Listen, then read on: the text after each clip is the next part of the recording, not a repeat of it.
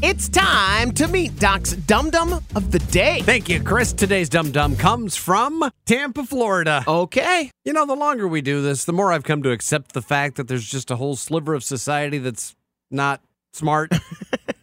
And for some reason, Florida attracts them like stupid moths to a flame. I have a theory. Okay. It has something to do with Florida's location. Sure. I'm just saying, the Bermuda Triangle is right there.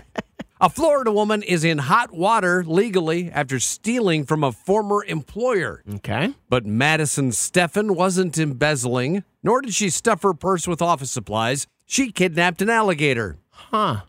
You heard me. She's a gator napper.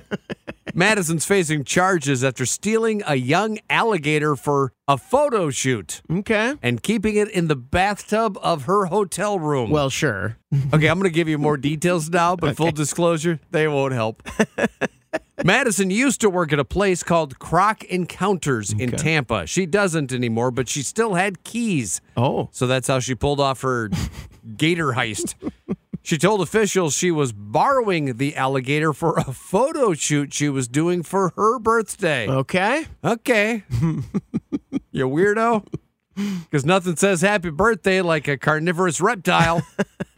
Her former boss says Madison did not have permission to borrow the alligator. Sure. But they won't press charges for theft or trespassing because they got their gator and their keys back, which means Madison won't be back, so they're good. Okay. However, you still just can't have an alligator in a bathtub. So Madison was issued a notice to appear in court for possession of an animal. On a side note, I hope the maid who found the alligator in the hotel bathtub got a raise and therapy. As for Madison Steffen, next year for your birthday, maybe go with a piñata. You are Doc's Dum Dum of the Day.